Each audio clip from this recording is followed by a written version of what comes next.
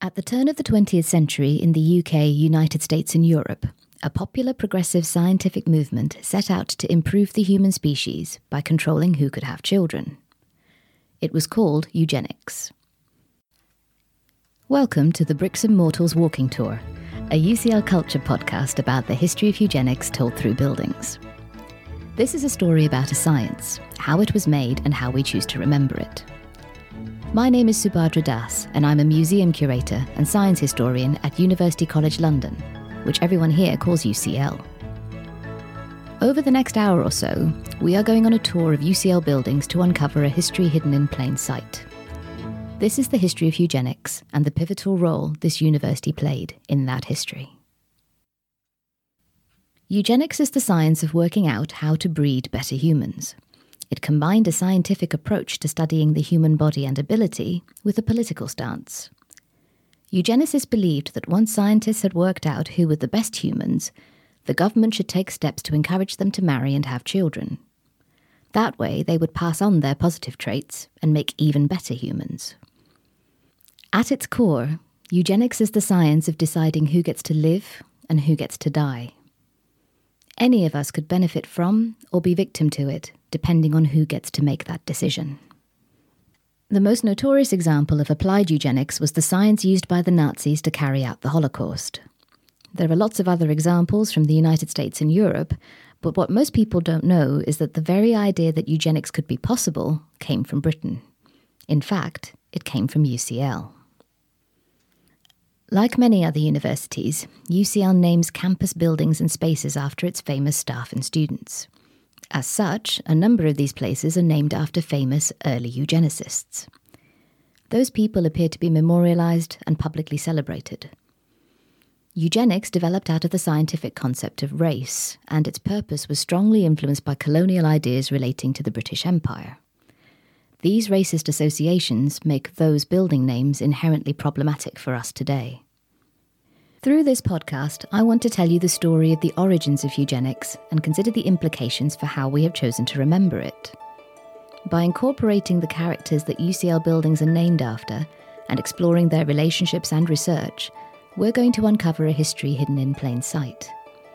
It's a story that's as remarkable for what we have chosen to forget as what we have chosen to remember. Our story begins with one of the most influential women of the 20th century.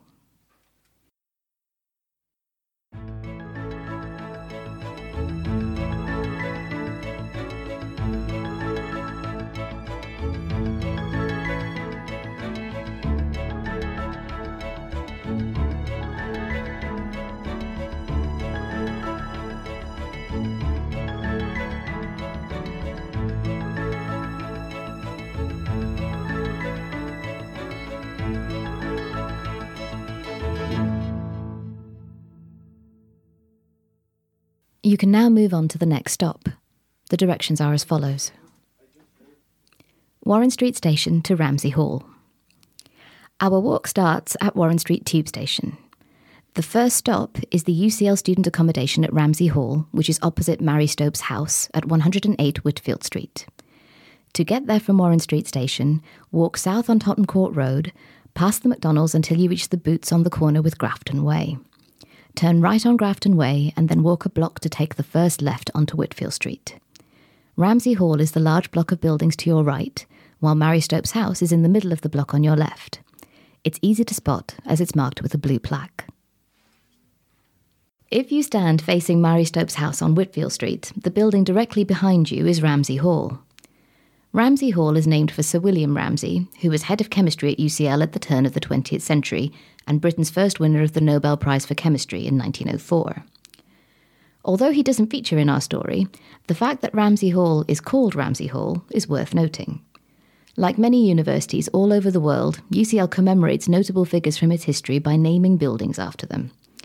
For our story about the commemoration of the history of eugenics, the building we're interested in is across the street. This view of Stopes House means a lot to me personally because I lived at Ramsey Hall in my first year as a student at UCL. One of the windows you can see on the first floor was mine. Stopes was a UCL student too, albeit nearly 100 years ago when she graduated with the BSc in Geology and Botany in 1902. When she gained her doctorate, which was also from UCL, she was the youngest ever person in Britain to do so.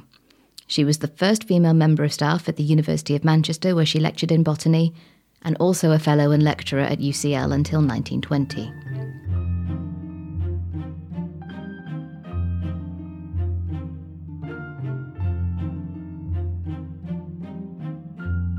As remarkable as it was, Stokes's academic career is not the thing for which we have chosen to remember her best. There is a blue plaque on the building named for her, which commemorates Stopes as a feminist social reformer and pioneering advocate of birth control. Her books Married Love and the follow-up Wise Parenthood outlined her vision for how women should have control over their own reproductive abilities. To that end, she set up a clinic in Holloway Road in 1921. It moved to its current location 4 years later. Here, midwives and doctors administered to women, supplying them with advice about contraception and spermicides. Women could also be issued with Stopes's own brand Pro-Race cervical cap. That last curious bit of branding hints at what is less commonly considered when talking about Stopes, which is what motivated her feminist campaign. This isn't surprising, given the answer is eugenics. The reason Marie Stopes concerned herself with who should or should not be having babies is because she believed that too many poor and uneducated working-class families were having too many children. Many of her progressive social reforming contemporaries across the political spectrum, including Winston Churchill, George Bernard Shaw, and H.G. Wells, thought the same thing. The middle and upper classes, who were considered to be inherently more intelligent and better human specimens all round, were in danger of being overrun. If things continued as they were, both the country and the empire would be at serious risk. According to the historian Jane Carey, Stopes and her US counterpart Margaret Sanger launched into eugenic crusades that were both national and transnational in scope, in which birth control was the centerpiece and the ultimate eugenic tool.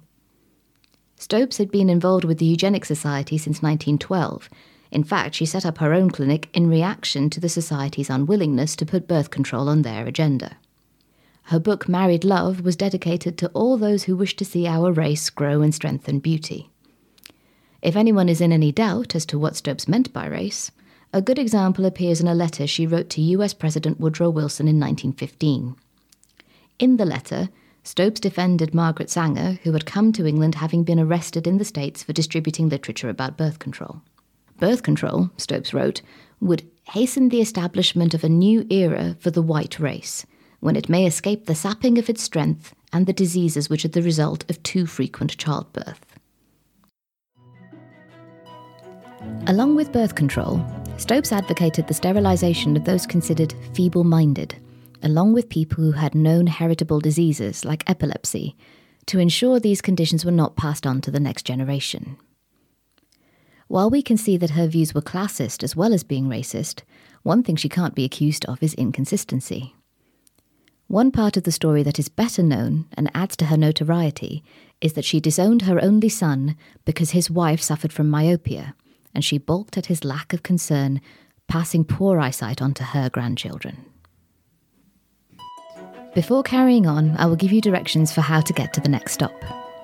Ramsey Hall to 1-19 Torrington Place. Our second stop is the UCL building at 1-19 Torrington Place. To get there from Ramsey Hall, walk south down Whitfield Street and take the first left onto Maple Street. Walk a single block and turn right onto Tottenham Court Road before walking down to the traffic lights at Torrington Place. Cross Tottenham Court Road using the pedestrian crossing, which will bring you to the corner next to the Habitat department store. Continue to walk down Torrington Place. Number 1-19 is the second building on the left.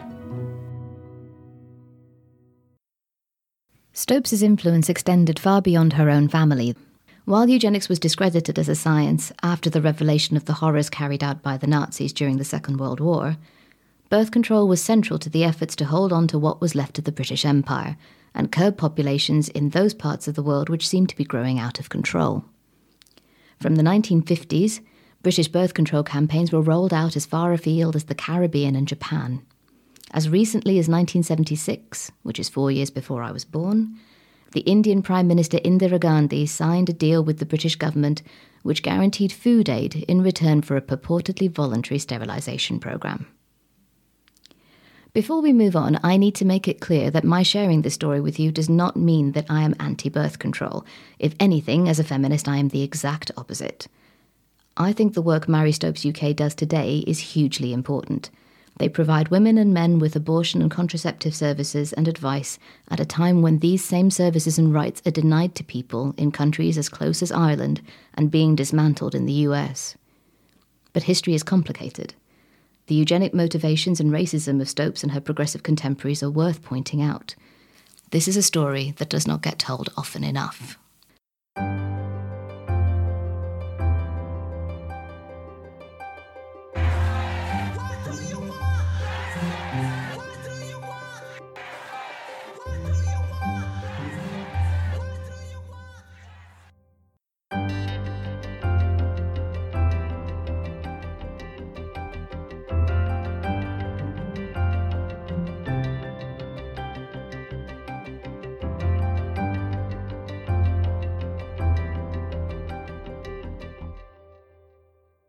So how did eugenics become the engine for social justice at the turn of the 20th century? To find out, we need to go back to the 1860s and move on to our next stop. The UCL building, 1-19 Torrington Place, looks almost as uninspiring as its name, but it contains a room of central importance to our story. Entered from the first floor and extending into the one below is the Galton Lecture Theatre. And without Galton, we wouldn't have eugenics. There is not much to physically see here, so once you've had the chance to take in the building, you can walk on to the next stop of the tour while listening to the story unfold. Please be mindful of traffic and other pedestrians. The directions are as follows. 1-19 Torrington Place to 50 Gower Street. The third stop is the former site of the building at number 50 Gower Street. To get there from 1-19 Torrington Place, continue east on Torrington Place until you get to Gower Street. Then turn right and walk south down Gower Street, passing Cheney Street until you see a bus stop. The bus stop is in front of where number 50 Gower Street used to stand. The Galton Lecture Theatre is named for Sir Francis Galton. He is the most important Victorian scientist you've probably never heard of. Now, I'm not judging anyone here. I had never heard of Francis Galton until I started to work as curator of the Galton collection. As I started to find out more, I started to feel that the fact that I hadn't heard this story before was, and this is putting it mildly, disquieting. By the end of this podcast, you may well feel the same. Francis Galton was born in 1822 and died in 1911, so he's pretty much as solidly Victorian as you can get. He was rich and he was well connected. The Galton family fortune was made by his grandfather Samuel, who manufactured guns to arm the trade in enslaved Africans. The Galtons socialised and intermarried with the Wedgwoods and the Darwins. Charles Darwin and Francis Galton were first cousins. They shared a grandfather in the noted doctor and scientist Erasmus Darwin. Galton and Darwin's fathers and grandfather were at the central of an intellectual and economic powerhouse based around Birmingham.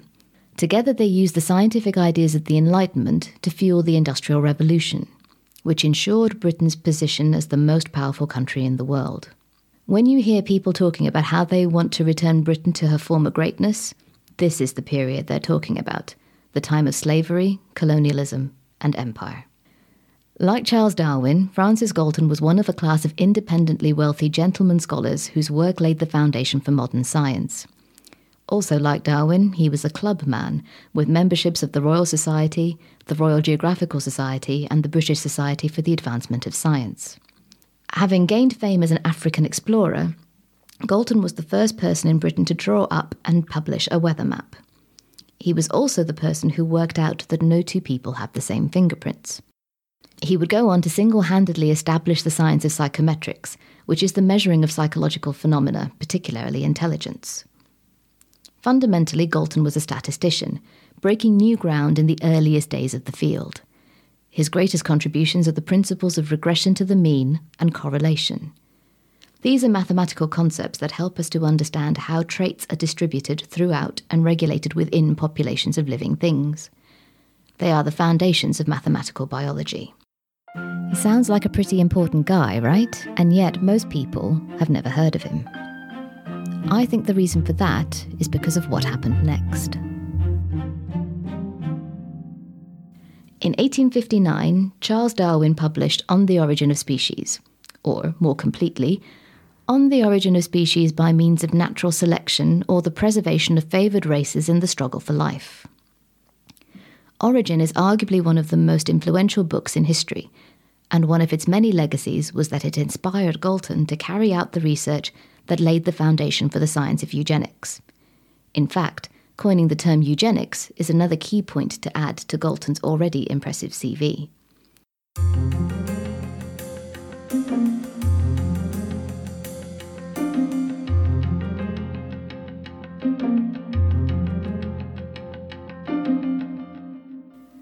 Darwin had demonstrated how new species were the result of a series of fortunate accidents, whereby individual members of that species happened to be better suited to their surrounding environment. One of the ways he went about proving this was through the example of domesticated animals like dogs and pigeons. Galton thought this idea was immense, and when applying his genius to the situation, he thought it could go one step further. If we had controlled the development of species of domesticated animals, then why not do it with humans? 6 years after Origin, Galton published an article called Hereditary Talent and Character, which outlined two main principles. 1, the laws of inheritance applies to humans in the same way they do to all the other animals. And 2, along with physical traits, an individual's intelligence and character are also inherited from their parents. According to Galton, these traits could be improved through institutionalized good breeding. In writing this paper, Galton was the first person to argue that evolution applied to human nature, and also the first to call for state intervention in who should and should not be encouraged to have children. Galton coined the term eugenics in his book Inquiries into Human Faculty, which was published in 1883.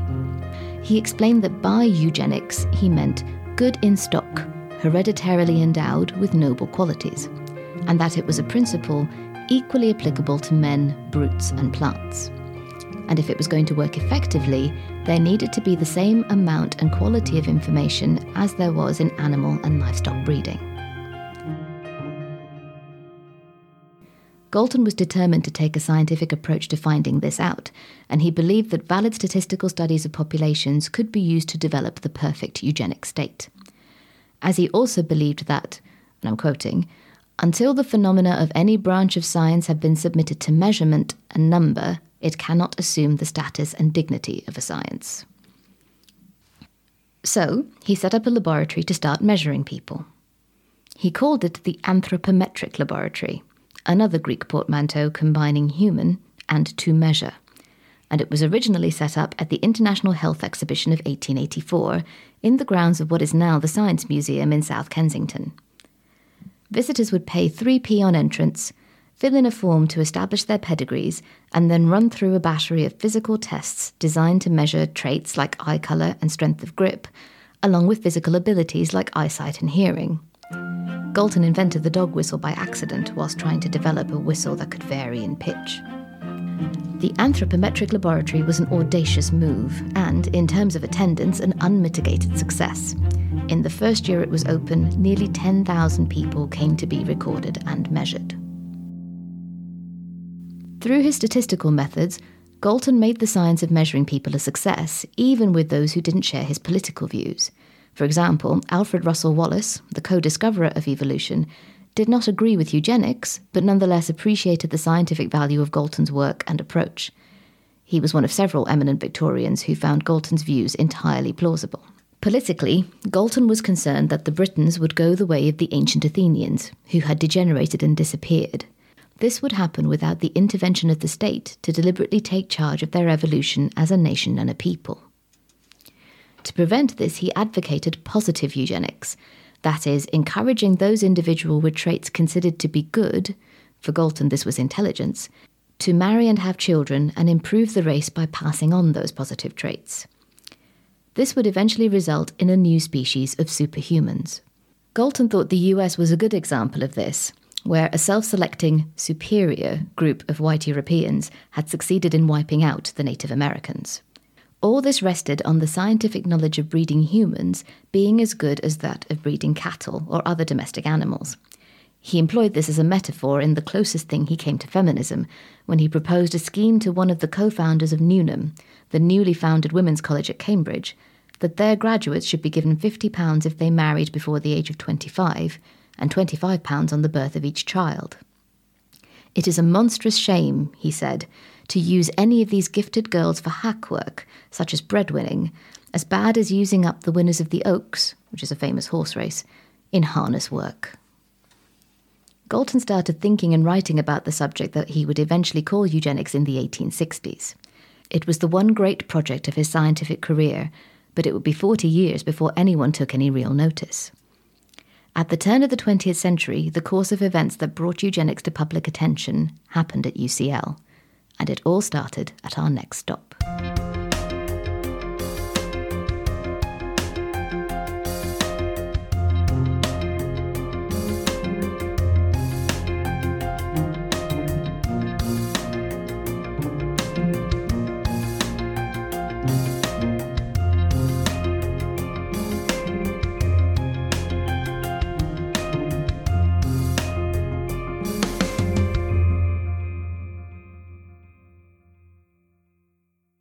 In 1904, Francis Galton wrote to Sir Arthur Rucker, principal of the University of London, as UCL was then, saying, "I desire to forward the exact study of what might be called national eugenics, by which I mean the influences that are socially controllable, on which the status of the nation depends." Eugenics, according to Galton, was a serious science, and it needed to be conducted in an established academic institution if the results were going to be taken seriously by the government. The UCL Senate jumped at the chance.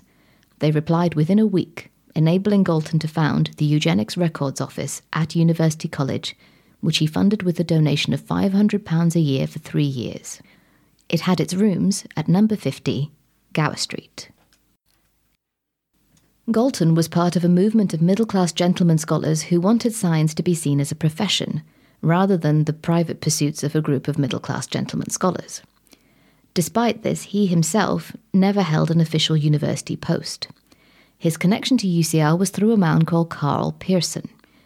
You should remember that name, because Pearson is a crucial figure in our story of eugenics at UCL. He's going to turn up many more times throughout the course of this podcast, not least because he has a building named after him. Pearson is often called Galton's disciple. While both of them would not have been keen on the religious associations of that title, it is certainly the case that Pearson hugely respected Galton, was inspired by his work, and spent much of his career advocating for and developing the statistical principles of the science of eugenics. When the Eugenics Records Office was set up at University College, Pearson wrote, "If in the future the question arises, when and where did eugenics as an academic branch of study take its origin, the answer can only be, in the autumn of 1904, in the 2 rooms at number 50 Gower Street, under the direction of Francis Galton." Pearson went on to say, "When eugenics becomes a great factor of academic and political life, as important as state medicine, which I have no doubt it will be in the future, then that house will deserve to be commemorated." No such commemoration happened.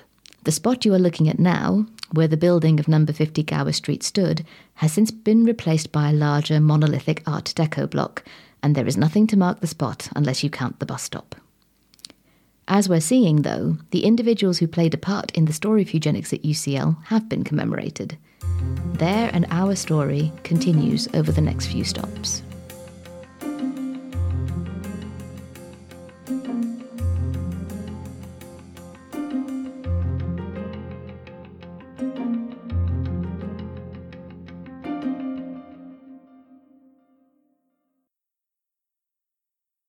You can now move on to the next stop. The directions are as follows. 50 Gower Street to the Darwin Building. For our 4th stop, we are going to walk north, back up Gower Street to the UCL Darwin Building, which is the large block on the east side of Gower Street on the corner with Torrington Place. At some point between 1904 and 1906, the Eugenics Records Office moved from number 50 Gower Street to number 88, on the corner of Gower Street and Torrington Place. In 1907, it was renamed the Francis Galton Laboratory for National Eugenics, with UCL Professor of Statistical Science Carl Pearson at its head. The original building would have looked similar to the Victorian terraced houses which still survive on the opposite side of Gower Street. When the main UCL building was hit by an incendiary bomb in 1941, much of the surrounding neighbourhood, including number 88, was destroyed by the resulting fires. The building, which now stands on the corner of Gower Street and Torrington Place, was built at the end of the 1950s as the new UCL Biological Sciences building. It was named the Darwin Building in 1984 to mark Charles Darwin's death centenary, a nod to the fact that Charles and Emma Darwin spent the early years of their marriage at number 112, a few doors down from where you are standing now. I was really excited when I discovered that the historical site of the Galton Laboratory has now been consumed by a building named after Charles Darwin. I was excited for the purposes of our story because it's one giant metaphor. You see, the way the history of eugenics is usually told, Galton and Darwin are placed on two opposing sides. Galton is called the evil half-cousin who corrupted the theory of evolution with political motivations, while Darwin is the pure scientist who was above material and political considerations. It may or may not surprise you to learn that this was not the case. Darwin and Galton were cousins, and they were close. Galton went to Cambridge to study maths on Darwin's recommendation. Darwin helped with Galton's experiments with sweet peas. The two dramatically and temporarily fell out when, through an experiment, Galton inadvertently disproved pangenesis, which was Darwin's idea that the units of heredity were transmitted from parents to offspring through their blood. Darwin was all over the book Hereditary Genius when Galton published in 1869. Before he even finished reading it, he wrote to Galton saying, "I must exhale myself, else something will go wrong with my inside. I do not think I ever in all my life read anything more interesting and original. I must exhale myself, else something will go wrong with my inside." Charles Darwin was so excited by Galton's writing that he felt like he was going to burst. Before you feel that this was an overblown first reaction, and that Darwin eventually saw sense and changed his mind, it is worth noting that Darwin frequently quoted Hereditary Genius and Galton's other articles in his next book, The Descent of Man, published in 1871.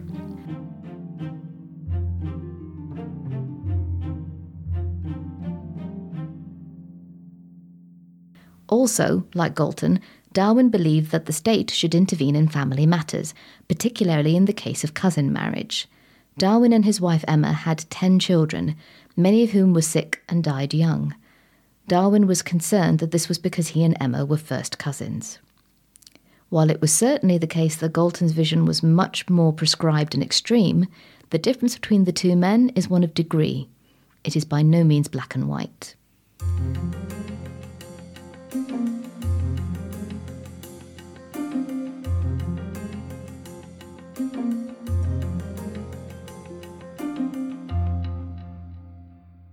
You can now move on to the next stop. The directions are as follows. The Darwin Building to the Petrie Museum. To get to our fifth stop, we need to enter the UCL campus through the gate at Mallet Place. To get there from the Darwin Building, walk east on Torrington Place, passing the Waterstones bookshop on the other side of the street. Enter through the black wrought iron gates by turning left onto Mallet Place, and then walk north up Mallet Place, past the Engineering Building, the Institute of Making, and the DMS Watson Science Library, until you get to the Petrie Museum, which will be on your left.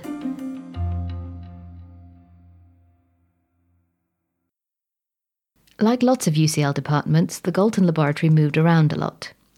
In 1968, the Galton Laboratory, which had dropped the eugenics part of the title after the Second World War, as part of the Department of Genetics and Biometry, moved to Wolfson House, a new UCL building across the Euston Road.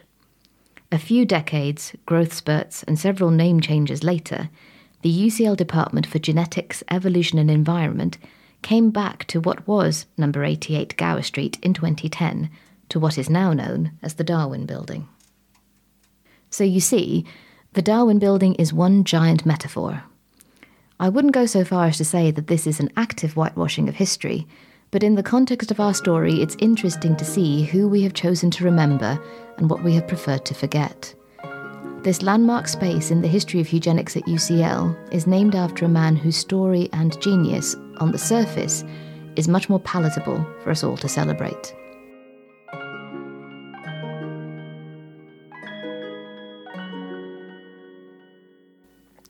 The same principle applies to our next noteworthy figure, who has a whole museum named after him.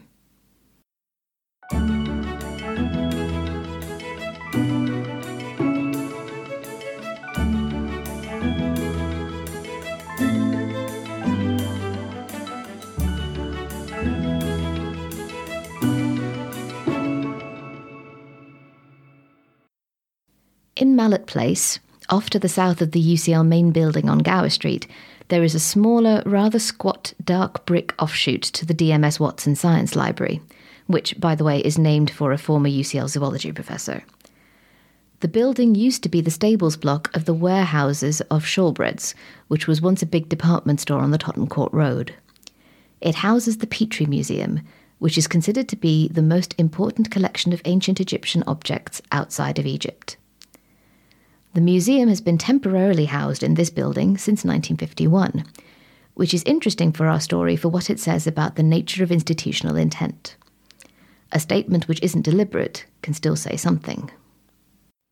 The Petrie Museum is named after William Matthew Flinders Petrie, who was born in 1852 and died in 1942. Petrie is called the father of modern archaeology.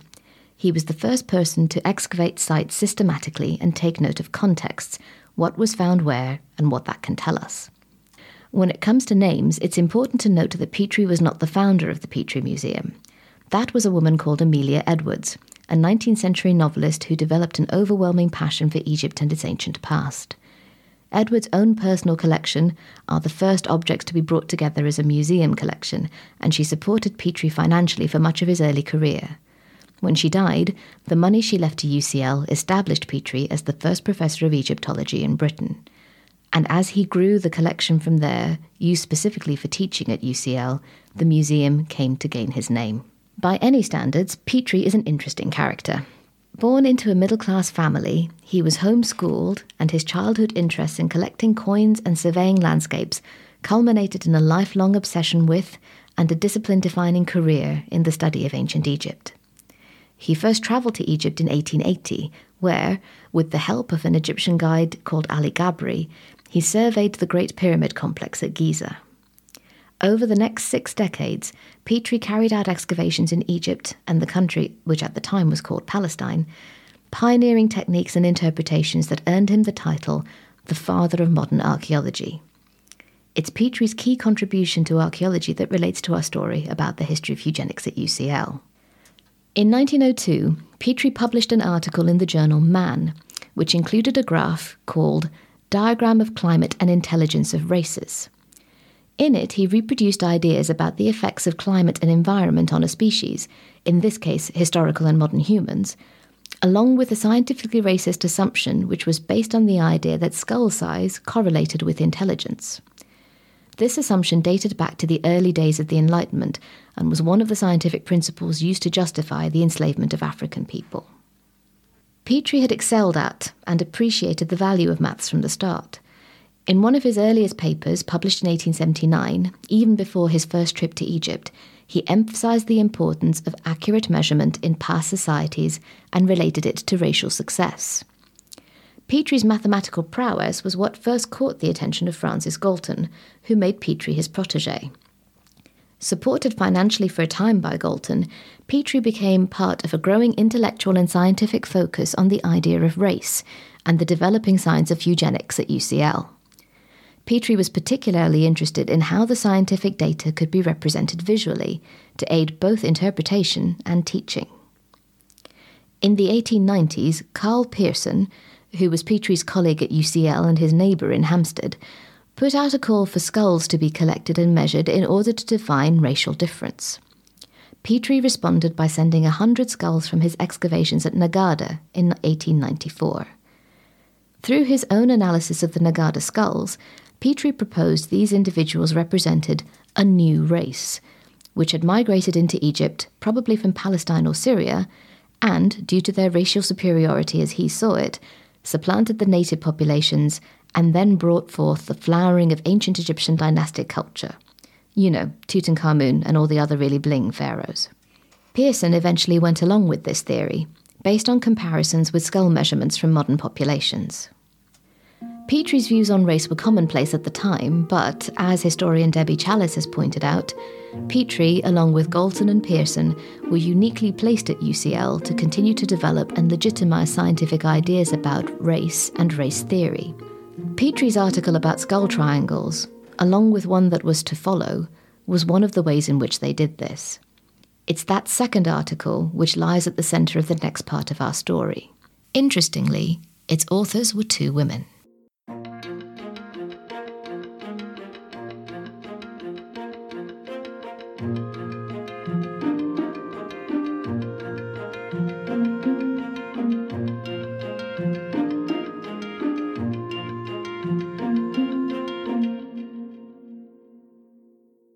You can now move on to the next stop. The directions are as follows. The Petrie Museum to the Haldane Room. The easiest way to get to our sixth stop, which is the Haldane Room from the Petrie Museum, is to go through the UCL main building. UCL can be a bit of a maze, so pay close attention to these directions. From the Petrie Museum, walk north up Mallet Place, under the brick arch, and follow the path through the small courtyard and around to the right, past the Print Room Cafe, until you reach the entrance to the South Junction, which is the first door you come to on the left. When you go through this and the next set of double doors, make a U-turn left. This will bring you to the foot of a staircase, which is on the lower ground floor of the south wing. Go up one story to the ground floor using either the lift or the stairs. Carry on through the building from the top of the stairs, through the double doors, and then through the doorway immediately on your left. This will bring you outside into the main quadrangle, encased by the main UCL campus building on Gower Street. Continue through the main quad, passing the stairs leading up to the UCL dome on the right. Make your way to the middle of the three entrances to the main building. The windows between here and the far entrance ahead of you belong to the Haldane Room. The Haldane Room is one of UCL's public spaces, used to host events, conferences and concerts. It's named for J.B.S. Haldane, a British geneticist and former UCL professor of the 1930s. Haldane did study eugenics, but his views were considerably more nuanced than anything we've heard so far. He also took a stand against the developments of German eugenics as it developed within the Nazi state. Admirable as this was, it's not the focus of our story here.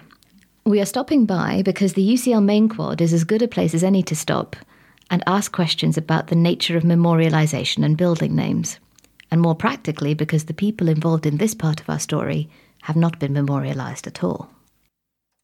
The people in question are two women, and you may well think that this is the reason for the lack of any formal memorial. There is only one building at UCL named for a woman, the Kathleen Lonsdale building, which has its main entrance on Gower Place. Lonsdale was one of the first women fellows of the Royal Society, and she was a specialist in the practice of X-ray crystallography. Back to our two women, who were Alice Lee and Cicely D. Fawcett. I couldn't even find out what the D stood for. Both were computers in the Galton laboratory, which meant that their main role was to carry out calculations. You may have seen a film called Hidden Figures, which tells the story of women who did the same work at NASA in the 1950s and 60s. Alice Lee was part of the first generation of women allowed to study maths at Bedford College for Women, and she became the first Bedford College woman to graduate with a BSc in 1885.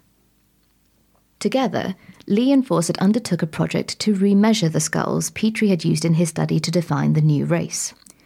According to Petrie, this was a group of whiter, cleverer people who were responsible for the flowering of ancient Egyptian culture, having taken over from the darker, less intelligent pre-dynastic people who lived there before.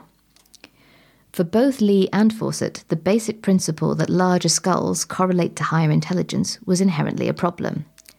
Men tend to have larger skulls than women, which, if the skull size theory were right, would mean that men tend to be cleverer than women. Lee developed an original technique for accurately measuring skull size in living people, which allowed for the comparison of skull size and intelligence for the first time. She made the bold move of showing that her own thesis supervisor came near the bottom of a list of his contemporaries when only skull size was taken into account. At the same time, Fawcett went back to Petrie's original dataset and remeasured the skulls from Nagada using the most detailed protocols for doing so at the time. Each skull had 30 different measurements taken by 4 different observers. The combined results of these efforts was a paper published in the UCL-based journal Biometrica, which firmly established both the reputation of the new journal and the place of skull measuring as a valid scientific technique in anthropology, archaeology, and statistics.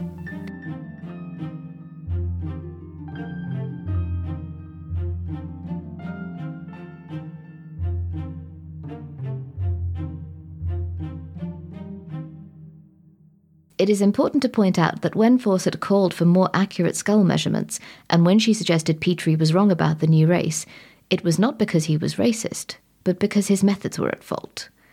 The blows that Lee and Fawcett struck for the feminist cause rested on perpetuating racist scientific theories. Even though their names have been lost to history, their scientific and social legacy remains. 1902 is a key year for our story of the history of eugenics at UCL. Not only did Petrie and Lee and Fawcett publish their skull measurement papers, it's during this year that Mary Stopes gained her PhD from the university. Eugenics was on the cusp of becoming an intellectual force to be reckoned with, and the man who made it possible is the subject of the final chapter of our story.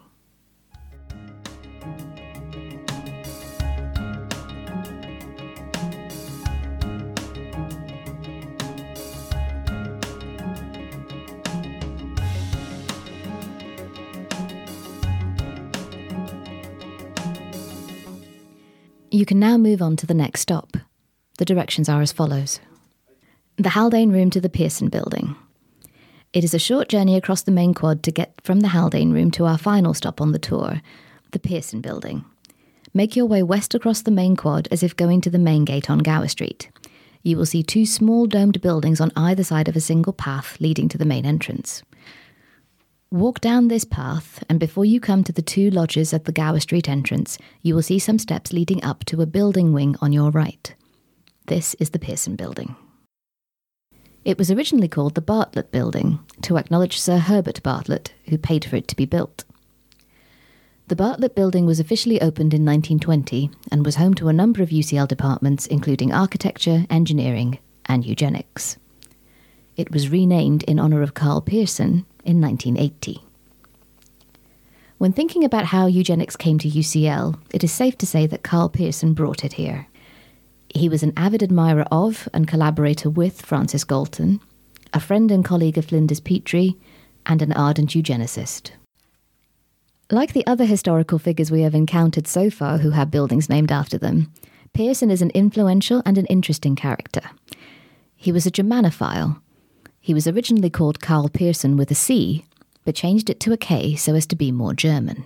Pearson first came to UCL in 1884, and he was appointed Professor of Maths that same year. Over the following decade and a half, he developed a raft of statistical tools, including the chi-square test, which is his most important and famous contribution to science. It is a foundational statistical principle used by scientists to assess the validity of their data, that is, whether the thing they think they are measuring is in fact the thing that they are measuring. Pearson also developed statistical techniques around standard deviation, correlation, and regression coefficients. Pearson is credited with conceiving the science of statistics, literally the science of the state. Much of that work was done in the 1890s, in collaboration with Francis Galton and UCL biologist Walter Raphael Weldon. Together, the 3 men set themselves up as a new movement in biology, which involved taking a mathematical approach to the study of populations of living things. They called it biometrics.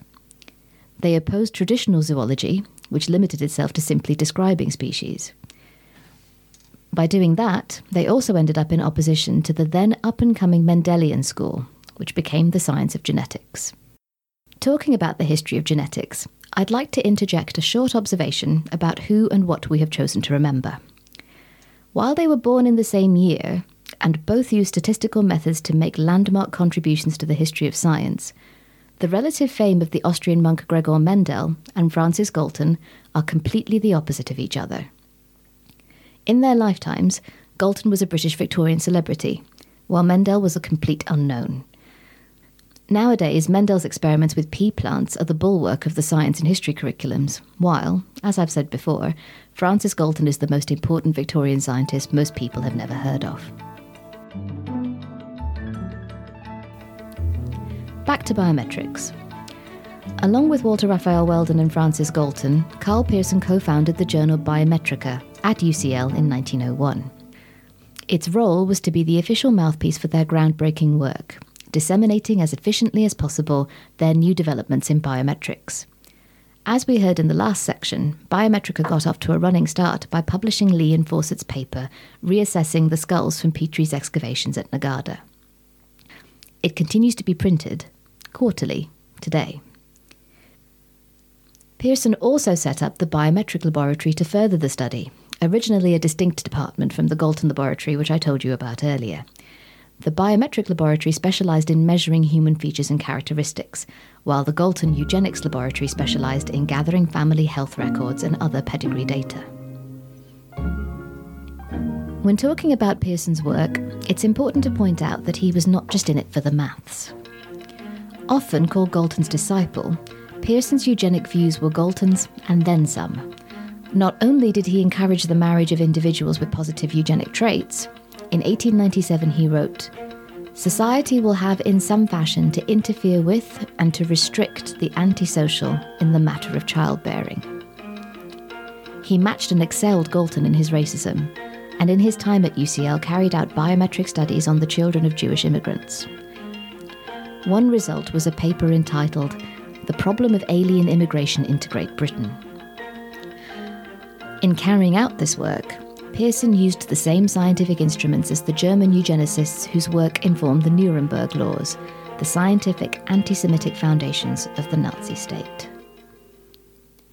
Pearson's work also shows how turn of the 20th century feminism was fundamentally influenced by eugenics. Both the Biometric and Galton labs under Pearson were notable for supporting the work of women as computers, who carried out the calculations needed for mathematical tables that were used before computers as we now use the term were invented. As is the case today, women were cheaper to employ, and this helped because both labs were run on tight budgets. Pearson himself was an early feminist, insomuch as he believed that confining women to the home allowed their brains to languish and ruined them as eugenic projects.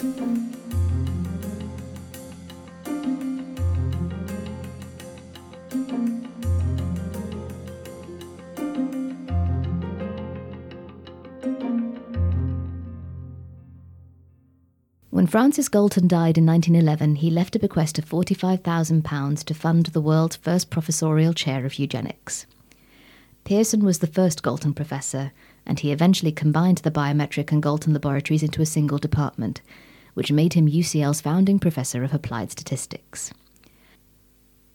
The two departments were separated again after Pearson retired in 1933, and, many incarnations, name changes, and building moves later, they are now the UCL departments of Statistical Science and Genetics, Evolution and Environment.